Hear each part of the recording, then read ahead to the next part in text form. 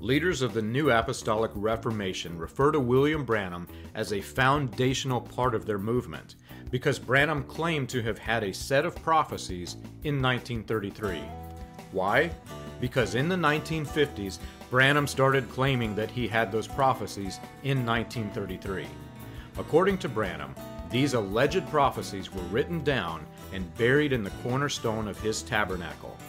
After he died, my grandfather and others dug up the cornerstone. It was empty.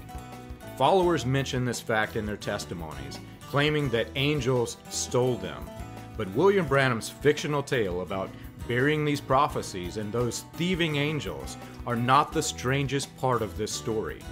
After convincing his followers that he was given these prophecies in 1933 and that the paper was buried in the cornerstone, William Branham forgot that one of his stage personas made this claim. Standing before his church, Branham read from the paper that he claimed was buried, and it was dated 1932.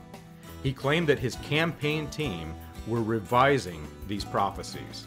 Like the golden plates of Joseph Smith and the Mormons, not a single member of Branham's cult following has ever seen this 1932 paper that he read and still believe his claim to have had a set of prophecies in 1933. You can learn this and more on william-branham.org.